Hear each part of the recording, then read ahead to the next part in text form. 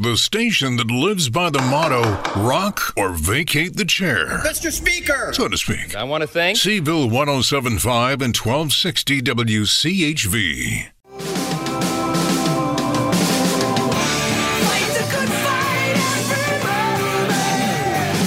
Joe Thomas in the morning, and I want to make something abundantly clear because we go through this every time there's some sort of primary challenge or somebody who's going to run against someone else, and I feel like that middle child that always gets caught in between the older sibling and the younger sibling, and why is mom and dad fighting and stuff like that. I'm going to make something abundantly clear for all the people who've written in and in various ways said I'm in the bag for Bob Good.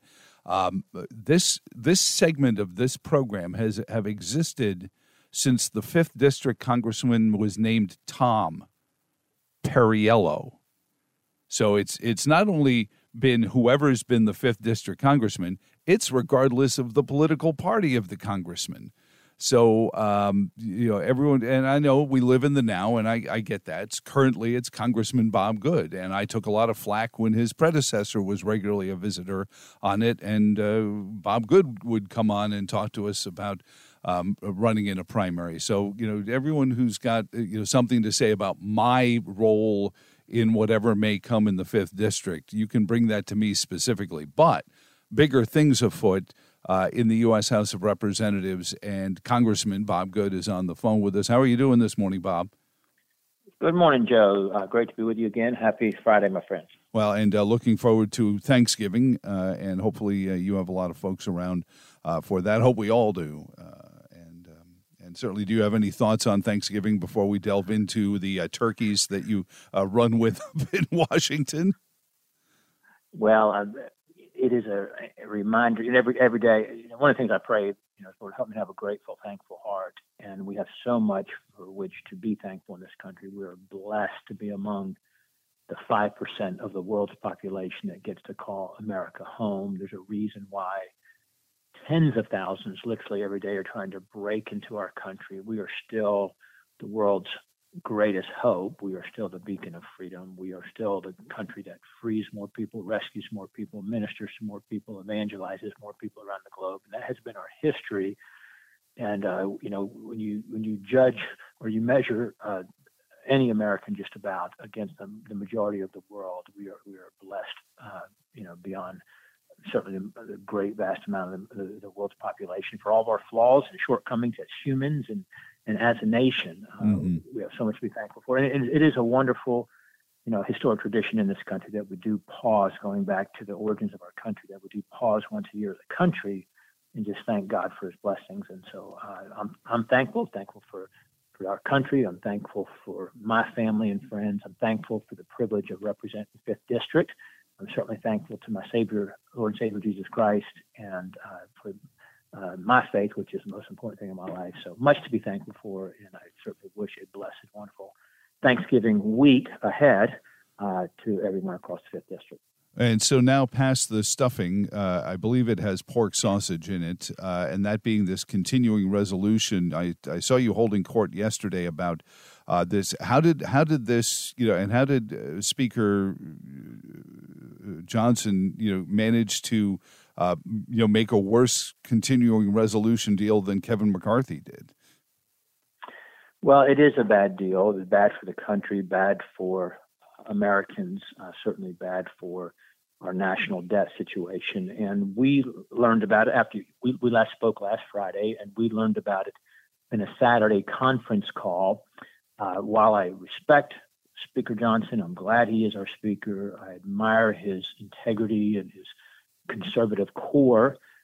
He did inherit a difficult situation, and he made a decision different than what I would have made. I was lobbying him last week, along with my conservative colleagues, to send the Senate a more conservative Republican short-term spending deal that had spending cuts, that had border security, that had some leverage in there that the Senate and the White House wouldn't really like. But what I wanted them to do is to send something similar to the continuing resolution that I voted for back on September 29, I think it was, that ultimately didn't pass. But and then we would go home and leave it up to the Senate to decide whether or not to shut down the government in return for some spending cuts and some border security measures that would strengthen our country. Unfortunately, the speaker felt like he couldn't hold the Republican conference together in a potential shutdown fight, that if the Senate said no, that some of our members would cave, some who are just deathly afraid of any pause in non-essential government operations, the 15% of the government that doesn't function during the shutdown period. So what was sent was an unconditional continuing resolution, although it was laddered or tiered, with part expiring in January, part expiring in February, which was a Freedom Caucus idea, but we didn't want it to be an unconditional in terms of no spending cuts. Worse, exacerbating the problem, there was an extension of the Farm Bill through September, something that was going to have trouble passing the House on its own merits in its current form. So that took away our ability to adjudicate that, if you will. And dumps it right into your lap in the middle of re-election campaigning time, too. That's right, which doesn't bother me in that respect, but it bothers many members. I mean, we need to do our job in an election year, irrespective of the calendar. And frankly, the American people deserve to see where their elected officials stand by having to do our job during an election year. Mm-hmm. So I strongly disagreed with the continuing resolution. Now, to Speaker Johnson's credit, he has said, hey, this is the last CR I'm going to do. We are going, and the one advantage of breaking into two parts means you don't have a time period where the whole of government funding ends on a fixed date, but you've split it into 2 dates where you can work on part of it by the middle of January 19, the other part of it by February 2. We've passed 7 spending bills. The Senate has only passed 3. The Senate really doesn't want to pass them individually. Even the 3-day pass were in what's called a minibus. They wrap them all together. And what they're hoping for is an omnibus, now instead of it being December, it could be January. But what we've got to do is summon the resolve to fight, because at the end of the day, Joe, what will happen is the Senate will say no to what we want to do. The Senate will say no to spending cuts. The Senate will say no to individual spending bills. The Senate will say no to border security. And so then the House, how do we force them to do it? Do we just go along and surrender and say, oh, well, compromise means doing what the Democrats want to do? And that's how by then we'll have $34 trillion in national debt. We're on our way to $36 trillion by the end of this Congress a year from now.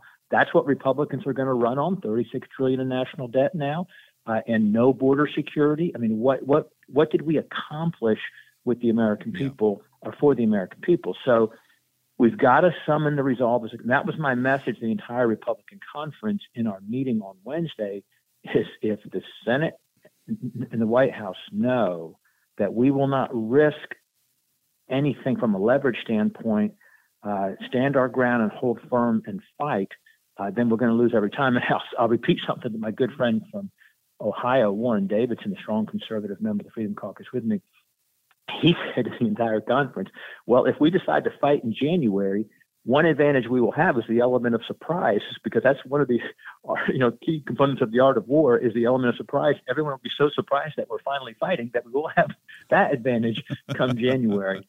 And it's sad that truth is so humorous because of the impact on the American people. And so I was very disappointed in the continuing resolution. I'm doing everything I can to try to hold Speaker Johnson accountable to what he has said. I believe that he intends to keep his word on that. But the conference, the Republicans need to stand behind him and do and be what we say we are and what we say we will do. That's the key. There was a fellow who once said something along the lines of trust but verify. I remember that from I remember a famous president who said that very word. Yes, sir. I want to move off of this to a question a listener came in with regarding our support of Israel, and there's growing, and I guess that's always been there. This idea that a lot of America's problems are because we support Israel, and that we shouldn't be. And they're making comparisons to Ukraine and what's going on between Russia and Ukraine. Certainly, I don't see the same parallels. But talk about, are there parallels between Russia and Ukraine and Hamas and Israel, or are they different things? And what should we be doing more of for Israel or less of, Bob? Well, I don't see them as equivalent situations, certainly, and I think they ought to stand on their own and on their own merits. I think Israel is a unique, special ally to the United States. I think most Americans feel that way. They are one of our only, in my view, 2 or 3 true allies. I would say Israel and Great Britain, and the list is short after that. They are the only true democracy in the Middle East. They are surrounded by nations who don't believe in their right to exist, who have said that they would push them into the sea if they could. I do unapologetically support Israel. I think one of the great things that the speaker did, and I know we've talked about it before, but it's worth repeating because it's such a change to how Washington operates when the invasion of Israel took place on October 7, the brutal terrorist attack by Hamas. Once there was, okay, we need to get some more aid to Israel. As you know, the Senate and the White House said, well, you can't do the $14 billion for Israel unless you do $106 billion total package. So $92 billion has nothing to do with Israel, which was $60 billion for Ukraine and some other humanitarian assistance, emergency assistance, and more money to process illegals into the country for Secretary Mayorkas. And you can't get the $14 billion for Israel unless you do the whole package, which is obviously to most Americans that's ridiculous. Mm-hmm. Sure. And so, number one, we separated it. Critical. That doesn't happen in Washington. Number two, we said it has to be paid for. Well, supplementals, that the reason they call them supplementals is they're supplement the budget. They're extra. You don't pay for them. You just tack them on. And that's how you get to, again, nearly $34 trillion national debt. We said, no, it's got to be paid for, even something so important, because Israel is more fiscally solvent than we are. They don't have $34 trillion national debt. They're not running a $200 billion deficit. So why should we borrow even for such a just, righteous cause as Israel when we can pay for it by cutting other spending? And then what the speaker did, and we encouraged him to do this, was to take it out of the IRS expansion, the $80 billion that we've talked about many times, to add 87,000 IRS agents. And then he has held firm on that. And the Senate, Chuck Schumer claims to be the protector of Israel unless you have to pay for it, or unless you have to reduce the Biden IRS expansion, or unless you don't tack on another $92 billion to it that has nothing to do with Israel. So that is monumental, that change. Now, that said, on the Ukraine side, Ukraine ought to have an up or down vote on its own merits, and let the members of Congress and the Senate be on record for their justification for their support or lack thereof, the merits of that support or lack thereof. And I don't support additional aid for Ukraine for a number of reasons. And just because you support it for Israel doesn't mean that you're bound to support it for every other nation or every other spending need, if you will, or that's put forward. So I am concerned about this administration's initial response when it was, Anthony Blinken the next day calling for a ceasefire. Biden was silent on it for 4 days. Then they began to come around and support Israel, although they haven't supported our funding package the way I just described it. And then you are hearing, weakening of that support with calls for pauses and ceasefires and restraint and so forth. Imagine when this happens in our country with the, we've talked about the 1.5 million gotaways that don't want all the free stuff and surrender to Secretary Mayorkas and his Department of Homeland Security, but all the 1.5 million, however many just terrible terrorist actors are part of that, when they begin to wreak their havoc in this country and they're living among us, could you imagine if other nations of the world were telling us to show restraint as we try to put that down? Or let's say the 9/11 perpetrators weren't just, 19 people who died in the terrorist attacks, but it was thousands who were among us continuing to wreak that havoc. And we've got other countries telling us to, show restraint and stand down. We cannot do that to Israel. Well, but Congressman Bob Good is on with us. Joe Thomas in the morning, WCHV Radio. Bob, then last one for you, and we'll let you get on into your weekend. When you listen to China say there's room in the world for both countries to be successful, and then the president says, and we're going to get more money flowing for green energy projects in there. What was your take on the APEC summit that the president attended? Well, it's hard to feel good about this president on the world stage, meeting with a world leader, president who once again had trouble finding his way off the stage, the president who's celebrating that. I feel like I'm reminded of Lloyd Chamberlain. Hey, we have fentanyl peace now because the Chinese have promised to reduce their efforts to poison or curb. I think was the word that was used. Yeah. Curb their efforts to poison Americans. We're celebrating that as a victory that the Chinese have, agreed to reduce their efforts to poison Americans. At least they admitted they were doing it, right? Yeah, and at least it was a topic of discussion. Typically, this administration doesn't confront China on their sins. I'll say, whether it's stealing our intellectual property, whether it's their foreign influence on our college campuses and buying up property in our country. The many things China is doing as our chief adversary, this president has not recognized China the way the previous president did. President Trump was the one who was out front on this and was right in recognizing China as an adversary. I'm certain that President Xi took the measure of the man again with our president and found him wanting, found him lacking. There's no way that he fears or respects this president because that would be impossible to do so. And so that weakens America. And we're told that we cannot, the reports that I get in Washington is we cannot win a war with China right now because of the diminishment of our military. Another reason why I don't support sending our resources to Ukraine to the level that some want us to do. But certainly very concerning every time we see this president on the world stage. Well, you mentioned President Trump, and I'm just going to bring Israel back into this. I mean, the first thing the White House did upon 2021 arriving was get out of stop supporting the Abraham Accords. I mean, this was something, and then started giving money back to Iran out of sanctions, and we're supposed to be surprised that Iran is doing this stuff. It's crazy because that Abraham Accords really triangulated Iran out of any power by bringing Israel and a bunch of Arab countries together. Yes, President Trump was the best friend that Israel ever had. What a contrast to Joe Biden. Yeah, he's the one who finally moved our embassy to Jerusalem. We ought to respect Israel's right to decide where they want our embassy to be. And like you said, brokered, negotiated the Abraham Accords, historic accords.